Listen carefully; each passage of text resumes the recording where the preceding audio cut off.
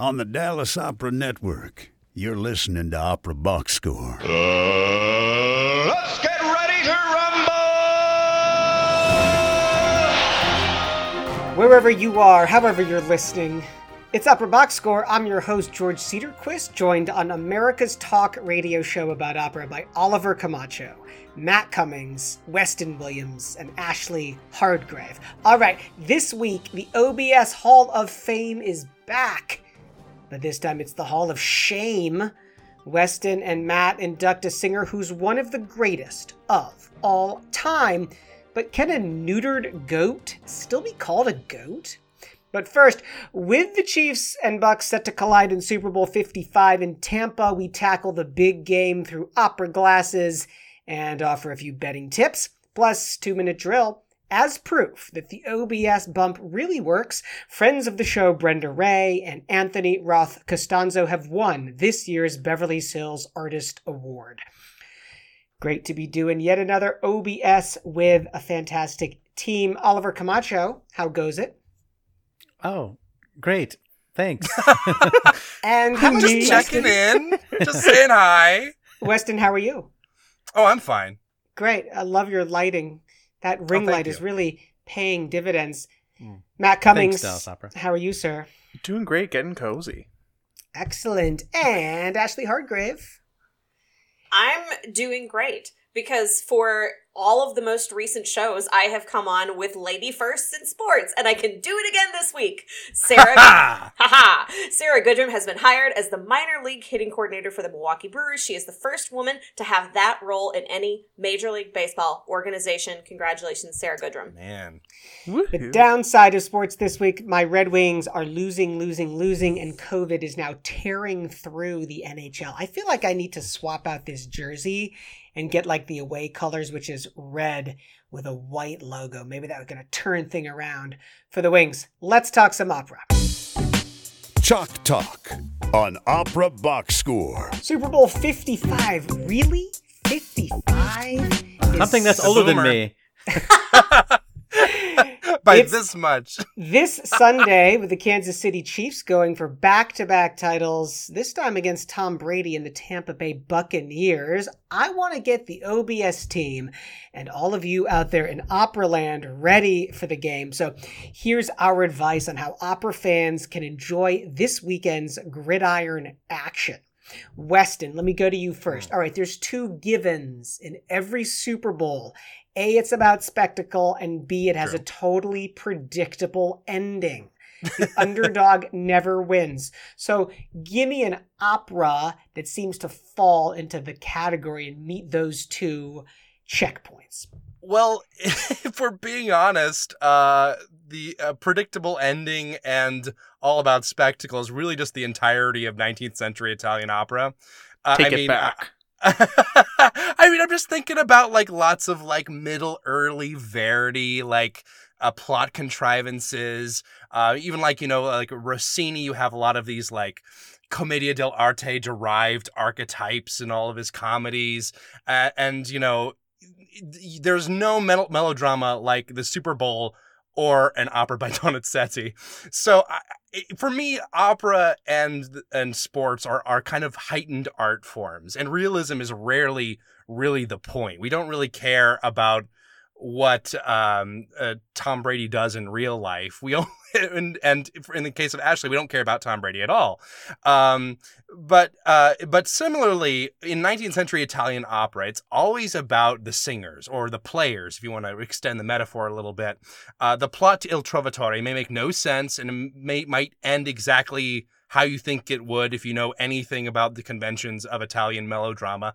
But it doesn't matter as long as whoever's singing Azucena is just studying that vampa, as we say in the football biz. That's actually the correct Italian conjugation to it. So nothing, So good with languages.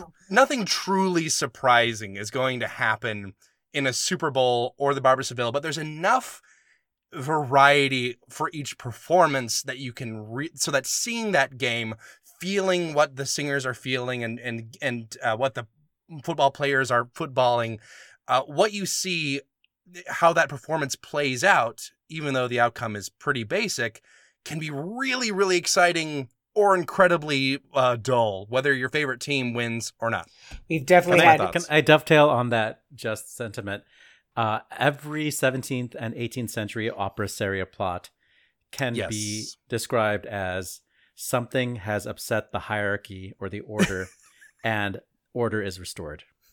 That's every single one. And most of them were written by the same person. So it's true.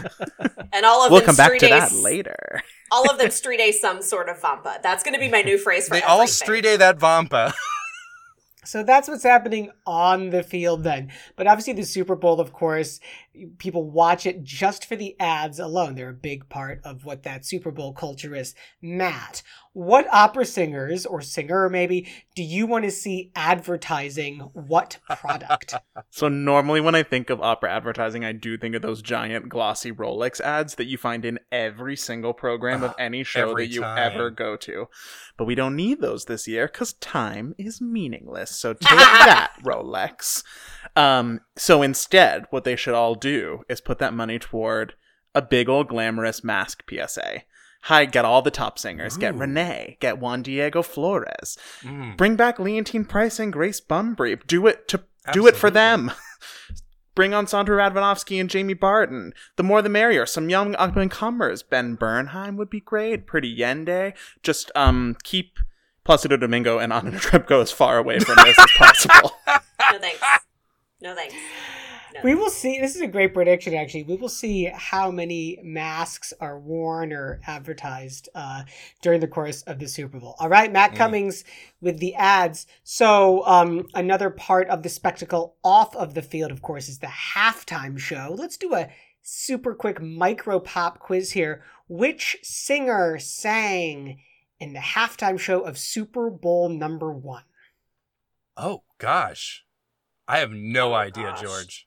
No idea. Okay, well, we're going to give you a hint. This is a famous musical theater woman. Super Bowl 1? And if you're doing the math, Super Bowl 55 is 2021. 54 years ago. I have no idea, George. Please just tell me. She was also famous for Hello, Dolly. Hello. Are you That talking Louis about Armstrong. Carol Channing? Carol? How Was times it have really? changed that Carol Channing sang the halftime show at Super Bowl? That's amazing. I'm Good so old- glad to be here for some football. Old jazz baby Carol Channing. Yes, baby. Oh, So treasure. I've been thinking about who I would like to see direct the halftime show because it's sort of on the level of the Olympics, the opening ceremonies of the Olympics. You need big, True. broad strokes. You're on a huge stage. And I would love to see not just like, I don't know, Coldplay or somebody like doing the halftime show. I really want some theatricality and some big gestures. So can you For imagine like Robert Wilson directing the halftime show? I physically, like, not a joke, like, tingle all the way down my spine as you said that. Like, Those poor singers who amazing. would have to just pose and hold those poses In for profile. hours. Like they this. just performed the entirety of Einstein on the Beach for the halftime show. I would die. That's the thing is like the halftime show would be about 3 times as long as the game. Oh, absolutely. Oh, yeah. It's perfect. I would also love it if Yuval Sharon, American director, artistic director at Michigan Opera Theater, I would love to have his agent provocateur style applied to the halftime show, right? So like everyone's got their headphones on and they're listening to their own, recording, Yep, or there's agreed. like just cars driving that the crowd around everywhere. doesn't get to hear. That's exactly right. I will say the one person who I think is a great director and definitely not the person to direct the halftime show would be the Spanish director Calixto Bieto. He's a huge director in Europe, but typically his work involves nude women being mutilated. Definitely not something for a halftime show. Veto. I mean, they gave, who was it who had the Janet wardrobe Jackson. malfunction? Janet Jackson. Who I mean, was if they didn't it? allow Come on, Janet West. Jackson do it, I don't think they're going to let Bieto do that. So after the game, the Super Bowl MVP gets interviewed, gets a trophy, and typically says, "I'm going to Disneyland." But Ashley, where in the opera world should this year's MVP Tom Brady go? Nope. First of all, it's not going to be Tom Brady over my dead body. Listen, if you're going to do this, you go big or you go home. So the MVP is going to say, I'm going to La Scala in 2022 because that's going to be the next time that it's safe to travel internationally. P.S. Go Chiefs. We're going to wrap up our Super Bowl preview here with some predictions for the final score to help you out with your betting, your over-unders, and your parlays and your spreads. Oliver, what's your final score? I'm really invested in the fact that Super Bowl Sunday is also the first day of the Australian Open because of the time difference. So I'll be watching that, guys. No bets for Oliver. Weston Williams, what's your Super Bowl prediction? Well, if you guys want to put down any money, I'm perfectly willing. I am pretty confident. I've looked at all the stats, all the numbers, and I'd be willing to bet a fair amount of money that at least one football will be thrown or kicked. Matt Cummings, give us that Super Bowl prediction. I just want Tom Brady to lose. Oh, wow. Here. He's a Republican too, right? Yeah, Yeah. He's worn a red hat more than He's once. like a MAGA guy. Yeah. Ashley, give us your Super Bowl final score. Kansas City 34, Tampa Bay 20. Ooh. And my own prediction is going to be Indianapolis Colts 29, Chicago Bears 17. I'll take that bet, George. Why am I the only one who gave an actual prediction? No, that Ashley tracks. is a professional. And now, ladies and gentlemen, this is OBS Hall of Famer, our enthusiastic yet humble salute to a distinguished opera artist who has gone above and beyond to contribute greatly, distinctively, and with grand significance to the art and honor of opera. So for today's Hall of Fame segment, we have something a little special for you all. Up until now, the Hall of Fame has focused on singers of the 20th century or 21st century. But the thing is, opera goes far beyond the history of the 20th century. But the problem has always been that without recordings, a lot of singers tend to sort of fade away. You might have heard them once or twice while you're doing your thesis research or whatever, but you don't really know a lot about what they actually sounded like. You have to really rely on history, musicology. And to me, there's something really fascinating about the transient nature of a lot of old opera practices and singers and performers. Sometimes you read descriptions of them, you just wish you could go back in time and hear them, but you can't. And because of that, most artists don't really, that have sung opera, most of them to date, will never really know anything about. It's very sad because, recordings didn't really start until the turn of the last century. But there are a few singers, including the person we're talking about today, who somehow managed to remain in the public consciousness despite a lack of recordings, despite, the onward march of time. And with that in mind, today we're going to be talking about the great castrato Farinelli. Even though he died in 1782, he has not faded into obscurity in the same way that even singers from like the 1930s have. So today we're going to try to determine why his cultural impact was so important and what made him so special as a performer. So give us the 30-second bio for Farinelli and tell us which pasta shape he was named after. Well, I'm going to need more than 30 seconds just for his birth name, because Farinelli was just a stage name. And his pasta name or birth name is Carlo Maria Michelangelo Nicola Broschi. He was born in 1705 to a musical family, a fairly well-off family. He was a very talented boy soprano, but because he was from a well-off family, there was no expectation that he would become a castrato. But after his father died, there was some financial complications, and he was thrown off a horse, which meant that he had to, which was the justification for having the operation, so to speak, to become a castrato. Now, if you don't know what castrati are, just a kind of a little overview here. In the early days of opera, I'm composers... I'm just going to turn off my video while Weston describes this. I will not put in any pictures, so you don't have to worry about that.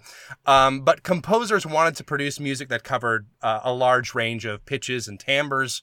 However, if you go back into like the Middle Ages, even the early Renaissance to a certain extent, you had a lot of restrictions on women who could perform. So if you wanted someone to sing in what is just typically considered a woman's range, you would often take a very talented boy soprano in the local church choir, do some snipping, and then they would no longer go through puberty in the same way. And it's worth mentioning that was really true mostly in churches and cathedral choirs. Exactly. This was kind of in the pre-opera world.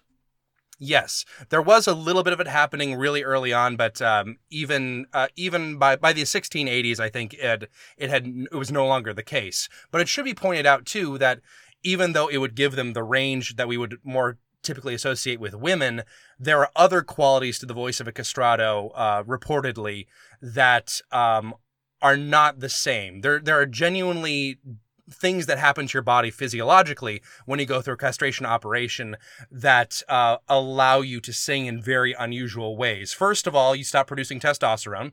Your larynx doesn't change, so you can still sing quite high. But you do keep growing. And as a result, you have a larger rib cage. The bones, particularly the joints, don't grow as they're supposed to. So you'll get a much larger rib cavity, which will affect the size of your organs, but will also give you a huge amount of air to work with, which gives you a lot of flexibility and a lot of range that was really otherworldly, because this is not a kind of sound you could get naturally just growing up. And because of that, it was a very prized vocal type, even well beyond the point where it was technically legal in most places. That being said, it was eventually made illegal. By the 19th century, it was pretty much illegal, but so as a result, there's not a lot of direct knowledge of what castrati sounded like. But I would like to play one clip really quick. This is from the only known recording session with a castrato, and we should point out that he was used to a very old-fashioned style of singing. It's very sort of sobby. There's like a sob in every note. There's some interesting pitch distinctions that may have been on purpose. It might have been because he was past his prime. We're not entirely sure. And of course, it was recorded in 1904, so we don't exactly know about like the audio quality. But I hope that this little clip of Moreschi singing a little bit of Ave Maria. His name is Alessandro Moreschi. Oh, Alessandro Moreschi, excuse me. Singing a little bit will give you a sense of what that kind of voice might have sounded like.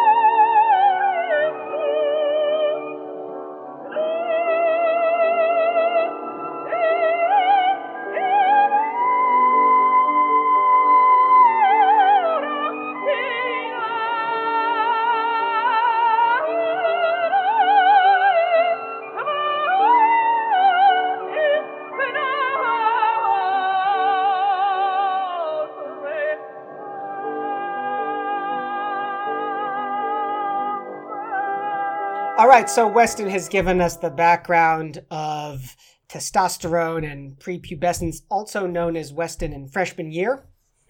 That was me! Of college. Matt, tell us about singing style and the ability that's required here. So, like, what's interesting about that clip is that it's both, that we just listened to of Alessandro Moreschi, is both that it's an old singer past his prime and really, really antiquated recording technology before its prime. So, like, on both kind of polls, we are not getting a really good... We're not really getting a good idea of what a castrato sounded like. We just only enough to know that it sounded different. It sounded novel. And when there are a number of really kind of commonly referred to accounts of musicians and composers who got the chance to hear Castrati and particularly Farinelli perform in these operas in London. And a number of those descriptions have kind of been passed down. So one from Johann Quantz, who was a flutist and a composer, notes that his intonation was pure, his trill beautiful, his breath control extraordinary, and his throat very agile, so that he performed the widest intervals quickly and with the greatest ease and certainty. Passage work and all kinds of melismas were of no difficulty to him. In the invitation of free ornamentation in adagio, he was very fertile. So that's a whole lot of words that don't really necessarily mean anything if you're not familiar with how people talk about I did get technique. the fertile pun, though. That was pretty good. Yeah. Gotta wink. Gotta leave a wink in there. A little bit. So all of this is talking about his ability to use his voice beyond just the tone itself. And so one thing that's drawn to is the difference between flexibility and agility. And Castrati had to do both of those things. Flexibility has to do with how easily can you change the way your voice is singing in a given moment. And that can be things like dynamics, whether you're singing loud or soft, articulation, whether you're singing staccato and detached, or legato and really linked together, and breath control to kind of tie all those things together and change them on a dime. That is in contrast to agility, which means singing a lot of notes very fast.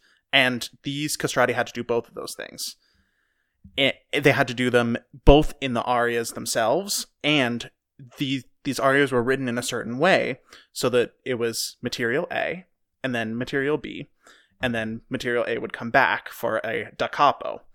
And sometimes those could be fast, sometimes they could be slow, but regardless, in that da capo section, you were expected to ornament. You were expected to come up with things that showed off the voice, showed off you as a singer.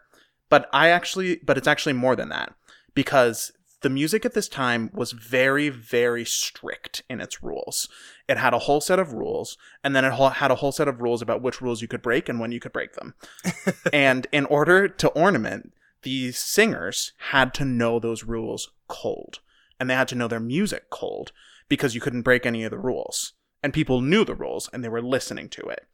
So these singers, these young boys, would study 9-10 hours a day to be able to master this work. They spent 1 hour a day practicing just trilling between two notes. That's my nightmare. It's my nightmare. This kind of a schedule, like when we talk about them as singers, they really weren't just singers. They had to basically have all the abilities of a composer in order to make a career as a singer. Because literally, they studied music theory, counterpoint. Farinelli himself actually he composed himself a little bit, and he wrote down a lot of his own ornamentations in certain places, which are very treasured sort of objects now. And just like looking at some of the descriptions of what these days of training were like was very physical, and it was also mentally incredibly taxing.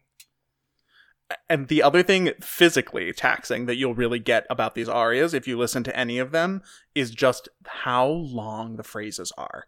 Because of the physiology of being a castrato, and Farinelli in particular, even among his peers, just had the ability to sing for like a minute at a time without breathing. 542 notes in that time period. And he would do all kinds of fancy things like crescendoing up and decrescendoing to a huge volume and then make it as tiny as possible, and just they could execute everything. And so in order to hear what kind of music was being written to execute on, we've put together a little Spotify playlist of a number of these arias. So this first clip that I've picked really shows off the agility and just the extremeness of agility that was called for in this music. And this is Vivica Juneau singing the aria Qual Guerriero in Campo Armato from Idaspe.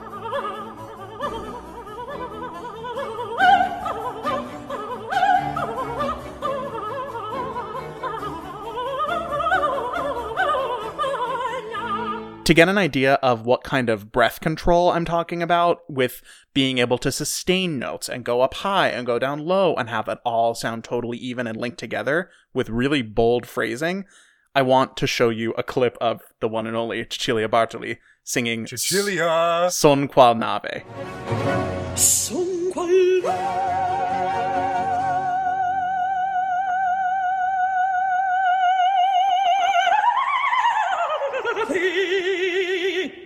Son qual nave agitata da pianeta in mezzo a notte si confonde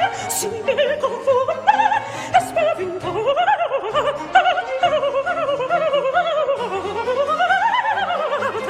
va sul campo in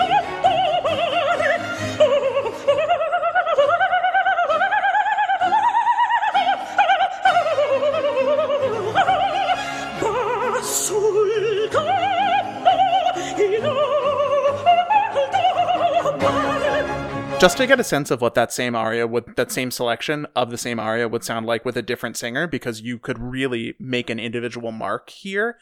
Here's countertenor David Hansen singing also Son qual nave.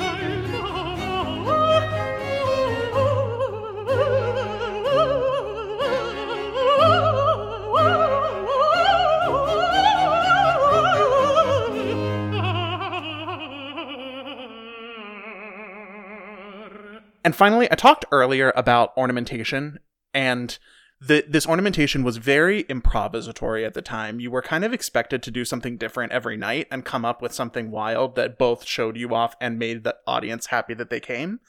And that wasn't just true in the fast music.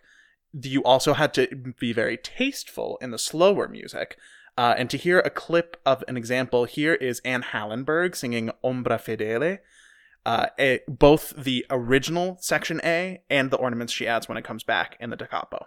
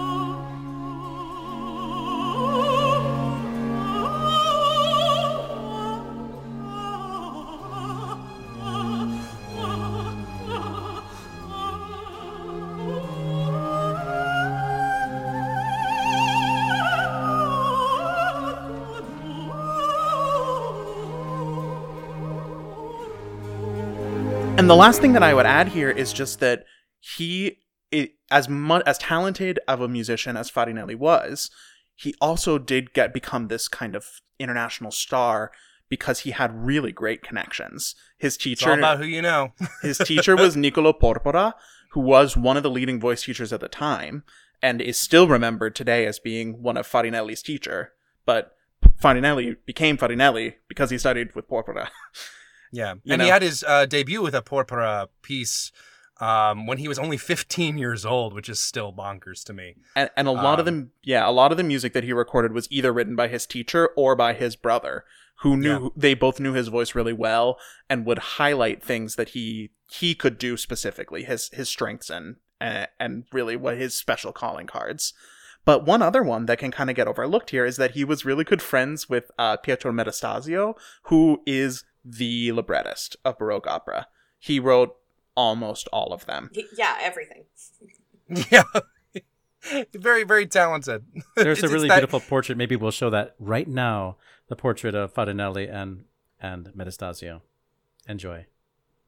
Oh, wow. That's a great portrait, Oliver. I love that you put that in. Thank you for making me edit that in later after the fact. But I absolutely it really was, he really was a force of nature as a talent, but he was also one of those people who really was able to find himself in situations where he could really use his talent to his advantage to get to know people who could give him other opportunities, who could further his career.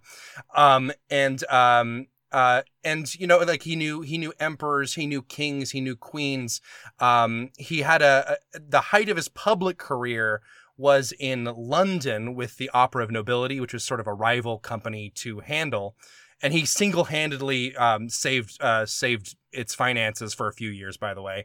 And that despite his massive salary, which was about £1,500 per season, which is quite a lot in the 1730s, which added up to about £5,000 once you include gifts from all of his admirers, to give you some sense of the kind of people he was palling around with.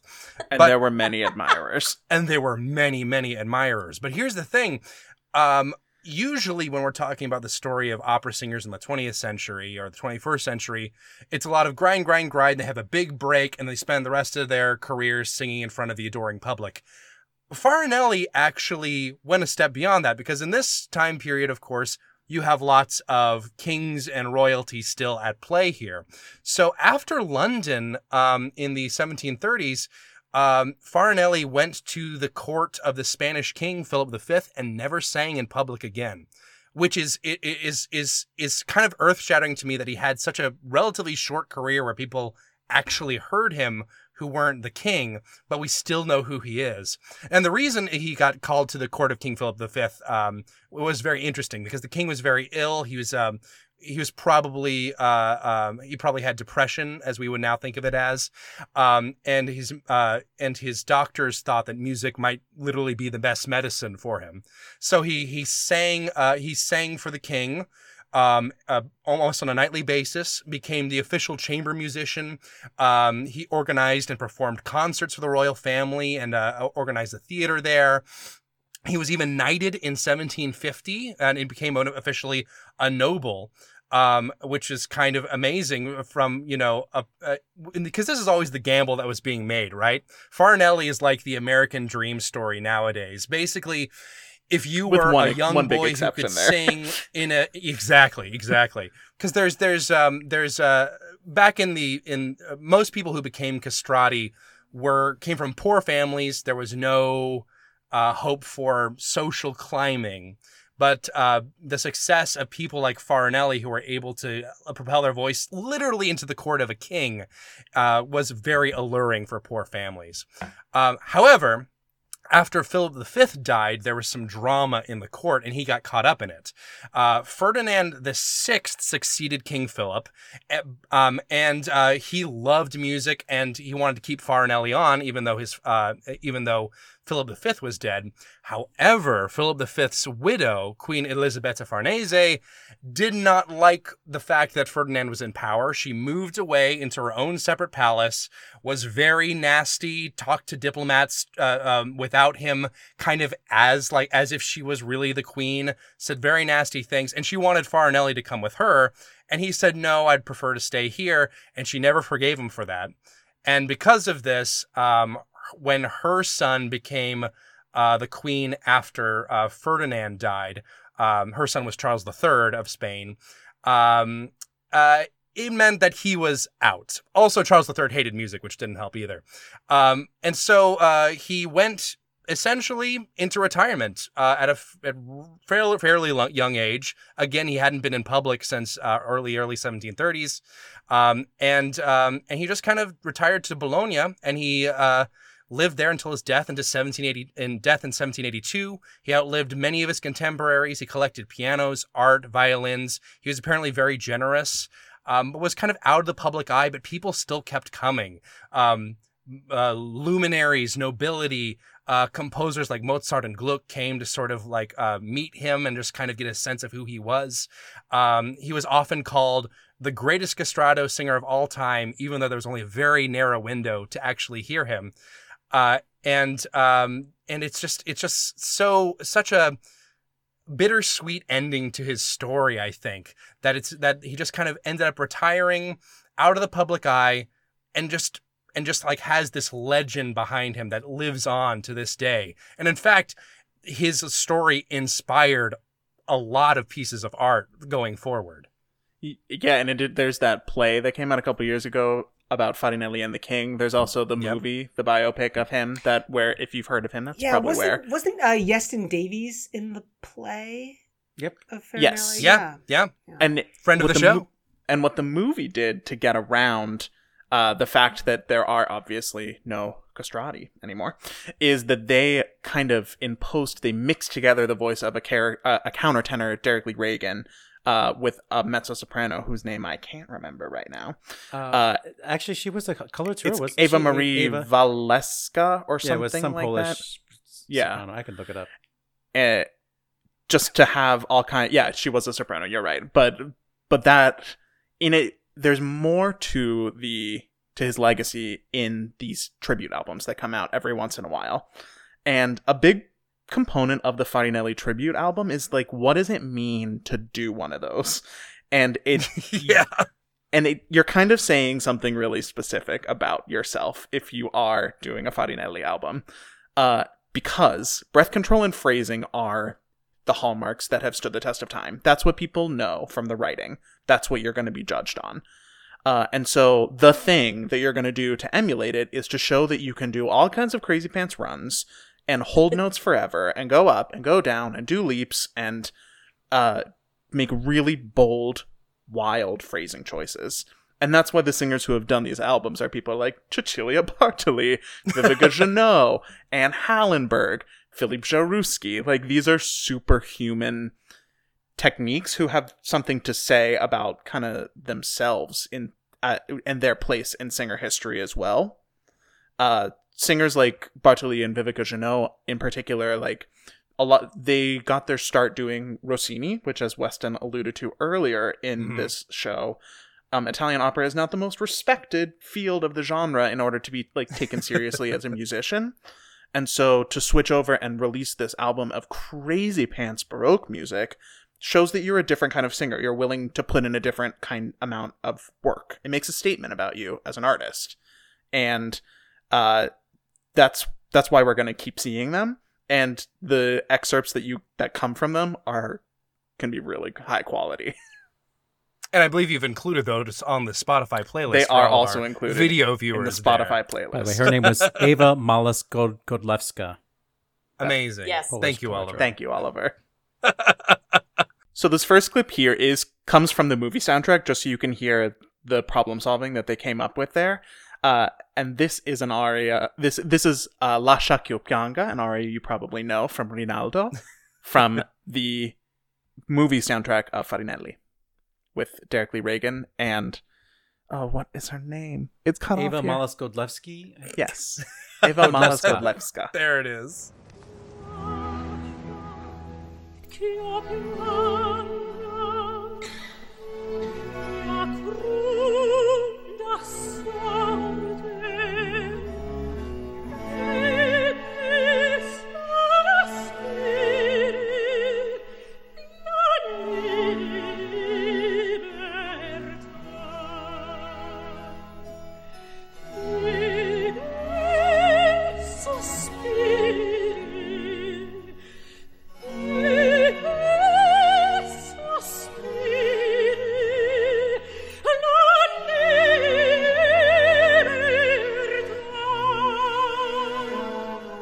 And next up, we have a clip from Cecilia Baccelli's recent Farinelli album, the more recent one where she's wearing a beard, not the earlier one where she was a marble statue with her pants off. And this is Si Traditor Tu Sei. Se traditor tu sei, barbaro menzognai, barbaro menzognai, nell'ira vedei, trapassarti il cuore, non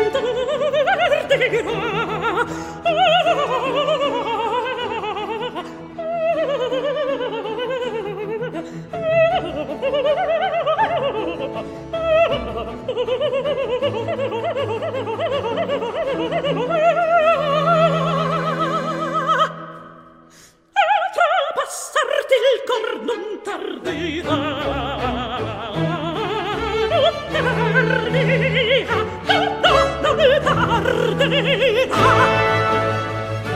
And finally, just to round it off with another countertenor, we'll close with Philippe Jarouski singing Mira in ciel. This is back to being an aria by Niccolo Porpora from Arianna e Teseo.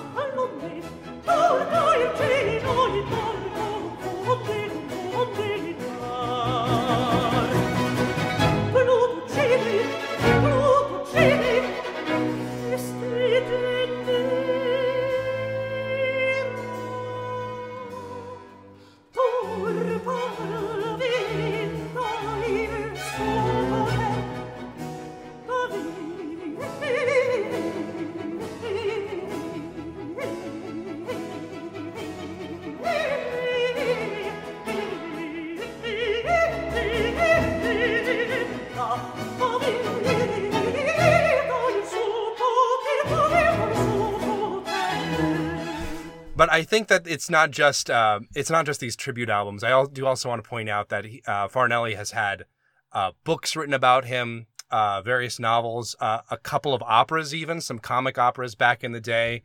There's a Lampa, I believe, in 1744, like in his lifetime, was writing about him, an opera about him.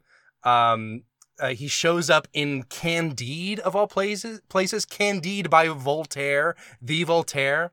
And to me, that's just such a great example of how, even in a transient art form, there are ways of achieving a sort of immortality, even beyond the point where anyone will know what you actually sounded like. And there's something hopeful, a little bit sad, and a very exciting about that all in one. And to me, that's Farinelli. I take it back. I want a Farinelli impersonator for next year's Super Bowl halftime show. Just really quickly, because there's one thing that you didn't touch on that's sort of part of the titillating story of the castrati and Farinelli. We were leaving that to you. Well, there's that they were... people sexually fetishized them. Oh, absolutely. Because they had very unusual bodies. They were sometimes androgynous, but still very masculine usually very proportions. tall, just because of how body chemistry works. And it should be pointed out that like they still had all the business down there. Often they had the wiener with no beans. Yeah. That's all. Well, Frank actually, no beans, sometimes they actually did even include the beans. They just severed it more subtly. Okay. It depended on how good the doctor was in the time period. But they had both male and female suitors, and they were good for not getting you pregnant. This is true. You're quite right.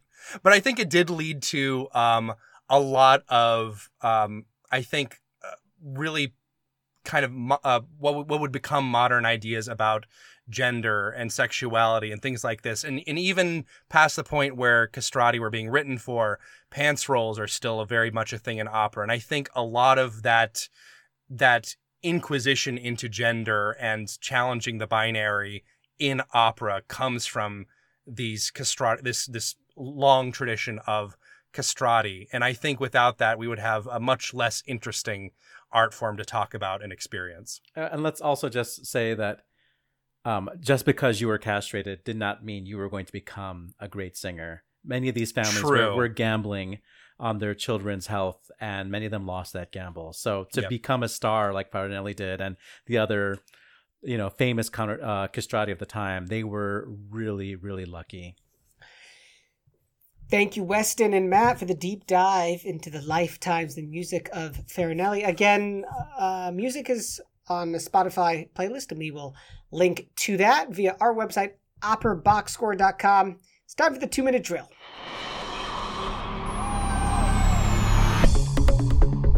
This just in, the 2-minute drill. All right, listen up. Here's everything you need to know about what happened in Operaland this week. Friends of the show, Anthony Roth Costanzo and Brenda Ray, have been named 2 of the co-winners of the Metropolitan Opera's 2021 Beverly Sills Artists Award. They join future friends of the show, bass Ryan Speedo Green, tenor Ben Bliss, and soprano Erin Morley. Meant to help subsidize training and study that will further artists' careers, the 5 Sills Artist Award co-winners will each receive a prize of $10,000. English National Opera is using singing techniques to help patients who are experiencing post-COVID-19 recovery symptoms. ENO Breathe is a joint project between the opera company and the NHS.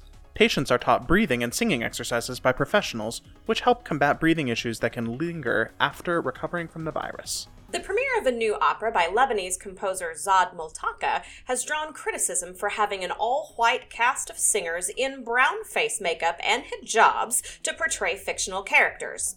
While not going as far as to call the production of L'Orangerie overtly racist, critic Natasha Gauthier writes for Opera Canada that the production is, quote, shockingly insensitive and regressive. At a time when we are celebrating how far we have come, it's also a reminder of how far we have to go. In better news from our neighbors to the north, Tapestry Opera announces Jolaine Galland and Jennifer Tung as their inaugural Women in Musical Leadership Fellows. Those 2 will be mentored by conductors Rosemary Thompson from the Okanagan Symphony and Opera Kelowna, and Joanne Falletta from the Buffalo Philharmonic. The Opéra Nationale de Lorraine has announced the historic appointment of Marta Gardolinska as its next music director. She will be the first woman to take on the position in the company's history and is also the first Polish music director for the organization. I'm in. The San Diego Opera has announced Opera Hack 2.0, an event that combines the expertise of the theater world and cutting-edge technology in order to, quote, virtually gather, brainstorm, and discover new methods for theatrical production and performance. The online event comes with $15,000 in prizes for winning ideas. International online voice competition Boris Martinović was named by Boris Martinović, who was world-famous American and Croatian opera singer. Their mission was to connect talented singers with artists, managers, and agents to provide them career development, auditions, and job opportunities to connect voice students with universities all around the world. They were and are very much satisfied with the number of people, contestants, and audience. However, someone has a major problem with that. Zach Finkelstein, tenor, accused for false accusations against international voice competition Boris Martinović and their organizers. All right, this week's yellow cards. Russia. St. Petersburg's Mariinsky Theater is scheduled to perform Eugene Onegin on February 10th with Anna Netrebko. Florida. Per the Orlando Sentinel, Opera Orlando's Hansel and Gretel was performed and will go ahead with their next production, Death of Ivan Ilyich, on February 19th. This week's red cards. And by the way, that's 2 yellows for Opera Orlando, so that's basically a red. Austria, the Wiener Staatsoper is postponing its live stream of Nozze di Figaro and Carmen due to infections among the performance teams. Belgium. La Monnaie in Brussels announced that it will remain closed throughout February. Finland. The Finnish National Opera and Ballet has suspended performances until March. Oregon. Portland Opera is postponing its production of Frida and canceling its Il Trovatore. Spain. Valencia's Palau de las Arts will postpone their fall staff until March and Verdi Requiem until July. Exit stage right. Eva Kutaz, who oversaw Harmonia Mundi's A&R for nearly 30 years, has died at the age of 77. Working with her husband, Bernard Kutaz, who founded the music label in 1958, Eva created an artistic roster that earned her immense respect and admiration, and she produced more than 800 recordings for the label. American conductor and pianist Kevin McCutcheon died from COVID-19 in Berlin at the age of 66. He was a conductor at the Opera Company of Philadelphia before he made his conducting debut at the Deutsche Oper Berlin in 1985, where he went on to shape the sound of the company for 3.5 decades. And on this day, February 1st, in 1859, Irish-born American operetta composer Victor Herbert was born. In 1872, it was the birth of English contralto Clara Butt, the first singer to premiere Elgar Sea Pictures. In 1874, it was the birth of a favorite Strauss opera librettist, Hugo von Hofmannsthal. In 1890, Germaine Lubin, soprano, was born in Paris. In 1891, Alexander Kipnis, the Russian-American bass, was born. In 1893, it was the debut of Puccini's Manon Lescaut in Turin. In 1896, another Puccini opera premiered. This time, it was La Bohème, with Arturo Toscanini conducting. In 1904, Enrico Caruso earned $4,000 singing his first music for Victor Records. In 1918, Franz Lehar's operetta Wo die Lerche singt premiered in Budapest. In 1922, it was the birth of the great Italian soprano Renata Tebaldi. In 1931, for Weston, Arnold Schoenberg's opera Von Heute auf Morgen premiered in Frankfurt. In 1936, it was the birth of the bass baritone and early music specialist Max von Egmont. In 1939, it was the first performance of Wolf Ferrari's La Dama Boba in Milan. In 1946, Carol Neblett was born in Modesto, California. And in 1949, RCA Victor Records released its first small 7-inch plastic recording with a big hole in the center. The newfangled disc style played at 45 rotations per minute and wiped out the 78 RPM counterparts within 6 months. And that's your 2-minute drill.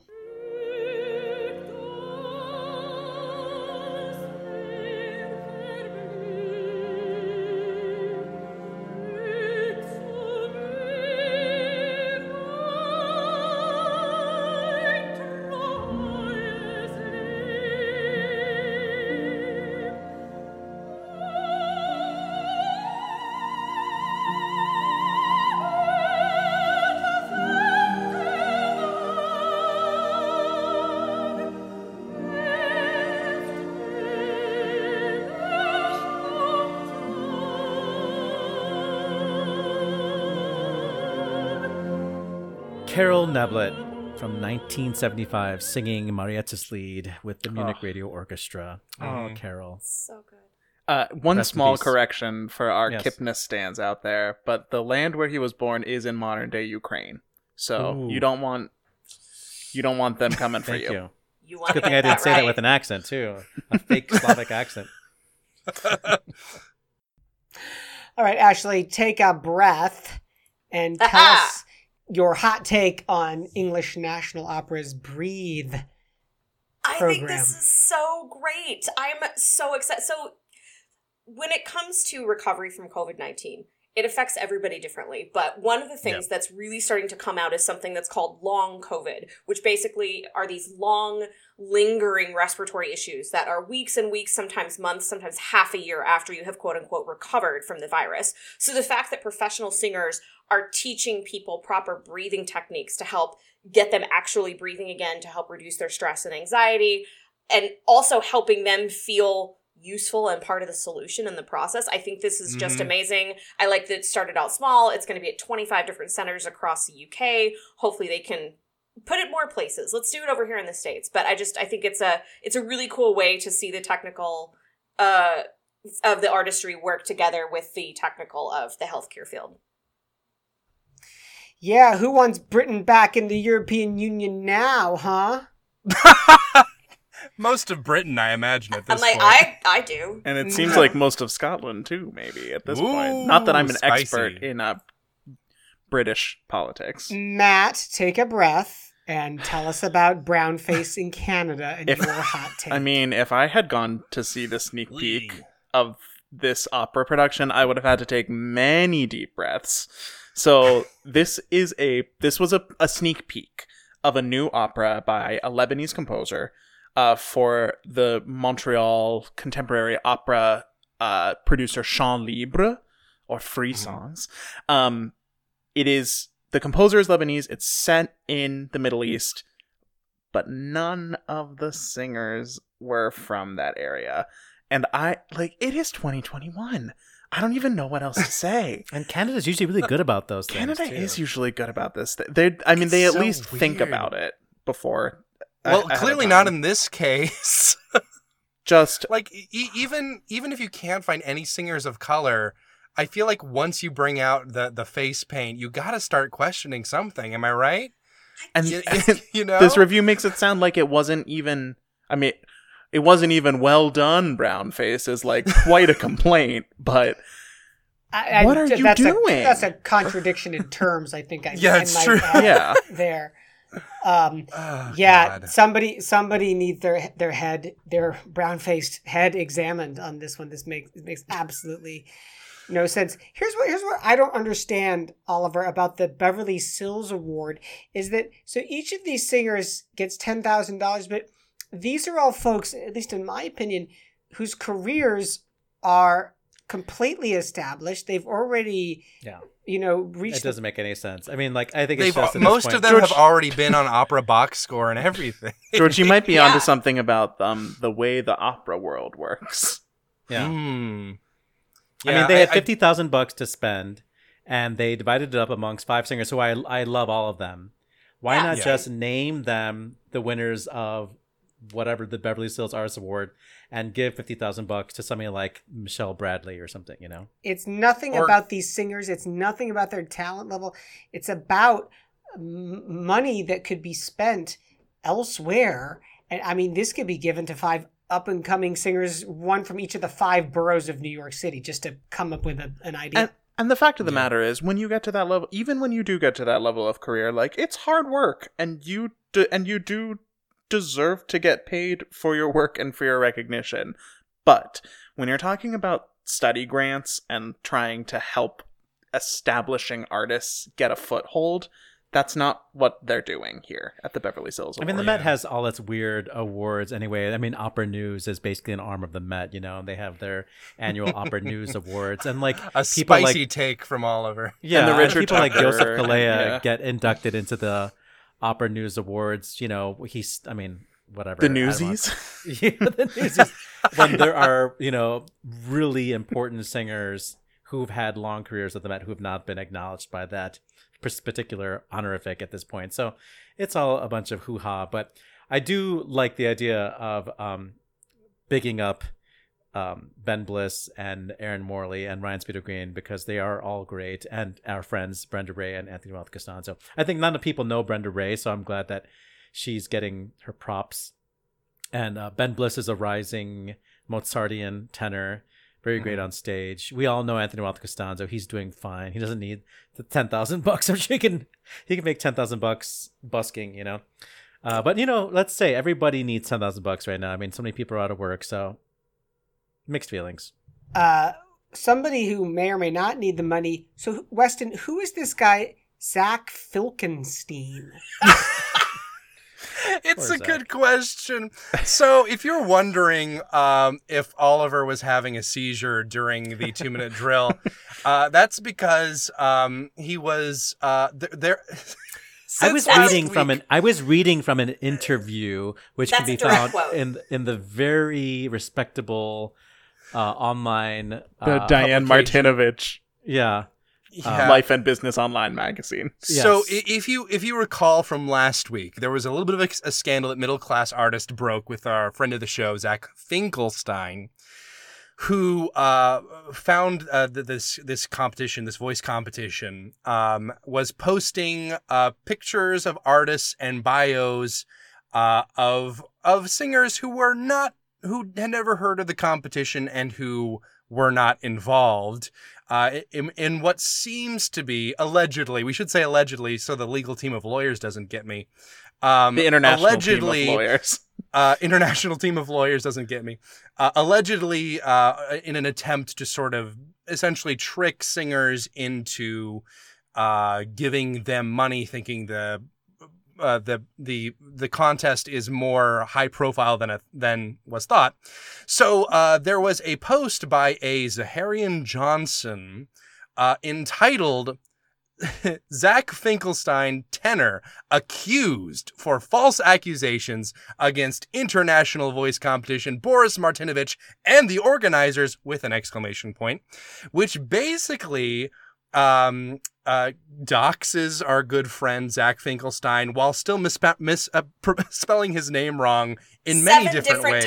7 different iterations of his last name. Weston, this is good tabloid journalism. What's the problem? Okay, let's just to be clear, it was 7 different spellings. It was 7 yeah. different misspellings. Yeah, I think it was 26 times that his name was used in the article and misspelled 7 different ways. So, but let me just say, just to summarize really quickly, Zach Finkelstein saw this irregularity on this competition and made it clear to the singing community that this is probably a scam, or these people have not been asked to use their materials to help this online contest, international online contest, because they're asking $90 per contestant.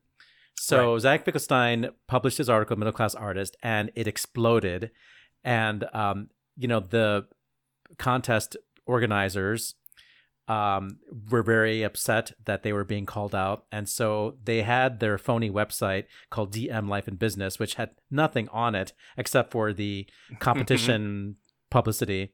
And suddenly this website now all has I think 3 articles at this point that are all about the competition, plus some articles that were clearly ripped off and plagiarized from the internet. Plus, we talked about it last week, advertisements for the contest organizers, life coaching and the Korean orphans and stuff like that. So it seems to be completely a scam that's created by this one person, Diana Martinovich, the wife of international based baritone.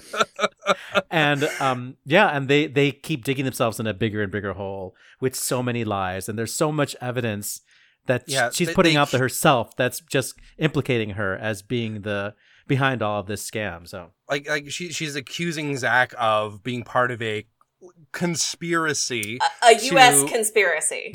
Well, they have information that indicates that some people outside the U.S. were involved in this conspiracy too. To take a direct quote, hence the international team of lawyers. Yes, the international team of lawyers, and it's the. I mean, I don't want to shame anyone's grammar for being in a second language, but they're just like the sheer unhinged just volume of run-on sentences, badly punctuated, badly spelled, is really kind of extraordinary. You have to check it out, folks. It's dmmagazine.org. Just go to that website and just sniff around. Just click on the links, and hopefully you won't get a virus. Don't enter your social security number anywhere. Opera Box Score is not responsible for whatever computer worms you might get off of this site. If everything on your computer turns into a GeoCities site after you visit it, I'm really sorry. It's really extraordinary. It's bonkers to me that, what Zach did was report on stuff that did in fact happen. Yes. A singer a singer, her headshot was used and she did not give permission because she did not apply to the competition. Zach writes an article that says, hey, this singer didn't apply to this competition and her stuff's on the website. And then chaos ensues for, what are we on, day 8, 9, somewhere in here? And there's a full, docs campaign on our poor buddy Zach, who was just telling the truth. And this is really blowing up in the singer community too. So if you have any friends who are singers or a singer yourself, just do some digging around on Facebook. You will find comments on comments on comments. It's very entertaining. Singer community also knows how to beat a dead horse. It really is sort of the singer equivalent to what happened with the GameStop last basically, week. Yeah. It is. I have a really bad feeling that we're going to be talking about this again on a future show. Let's wrap this one up. Good call. Bad call on Opera Box Score. Good call, bad call. We're going to start with Oliver Camacho. What do you have for us? You got a good call or a bad call this week, Oliver? Well, many of you know who follow tennis that the start of the Australian Open was delayed, COVID-related. And actually, that's good news for Serena Williams because that extra couple of weeks to prepare is allowing her to compete. She had an Achilles injury. And this is her chance again to beat the record for most Grand Slams. Matt Cummings. Start your countdowns now, people, because in 2 weeks on PBS, there's going to be a new documentary, Voice of Freedom, about our bae, Marian Anderson, hosted by our other bae, Renee Elise Goldsberry. I will be watching this many, many times. Baes on baes. Weston, you've done a lot of talking tonight, so we're going to let you rest those vocal cords. Ashley Hardgrave. And while we're waiting for that Marian Anderson doc to come out, I'm not one to promote Lifetime television. However, there is a movie coming out this week it's a Mahalia Jackson biopic, and it stars Danielle Brooks, who is from Orange is the New Black, as Mahalia Jackson. That comes out on February 3rd. I'm very excited about it. And for myself, I don't watch a lot of TV. I don't want to watch a lot of movies, but I have started watching Ted Lasso on Apple TV. It is a sports-driven sitcom, and I'm absolutely adoring it. That's it for this week's edition of America's Talk Radio Show about opera. Our announcer is Norm Waddell. Visit Norm at normwaddell.com. On Facebook, search for Opera Box Score. On Twitter and Instagram, we're at Opera Box Score. Help us deepen the bench of listeners by liking and sharing our social media posts. Email us at operaboxscore@gmail.com. Subscribe to the podcast on Stitcher or favorite our show on Apple Podcasts. The views and opinions expressed on Opera Box Score are solely those of the show's creative team. Any rebroadcast, reproduction, or other use of the accounts of this show without the express written consent of Opera Box Score is totes not cool. Nah, it's actually cool. Our creative consultant is Oliver Camacho. Our audio and video editor is Weston Williams. For your co-hosts, Matt Cummings and Ashley Hardgrave, I'm George Cedarquist, asking you to continue the conversation about opera as you watch for the ads. We're back with an all-new show next week when we send and receive Opera Valentines. Even Weston's going to get one. Plus, you get more opera headlines, more hot takes, and more trophies. Join us!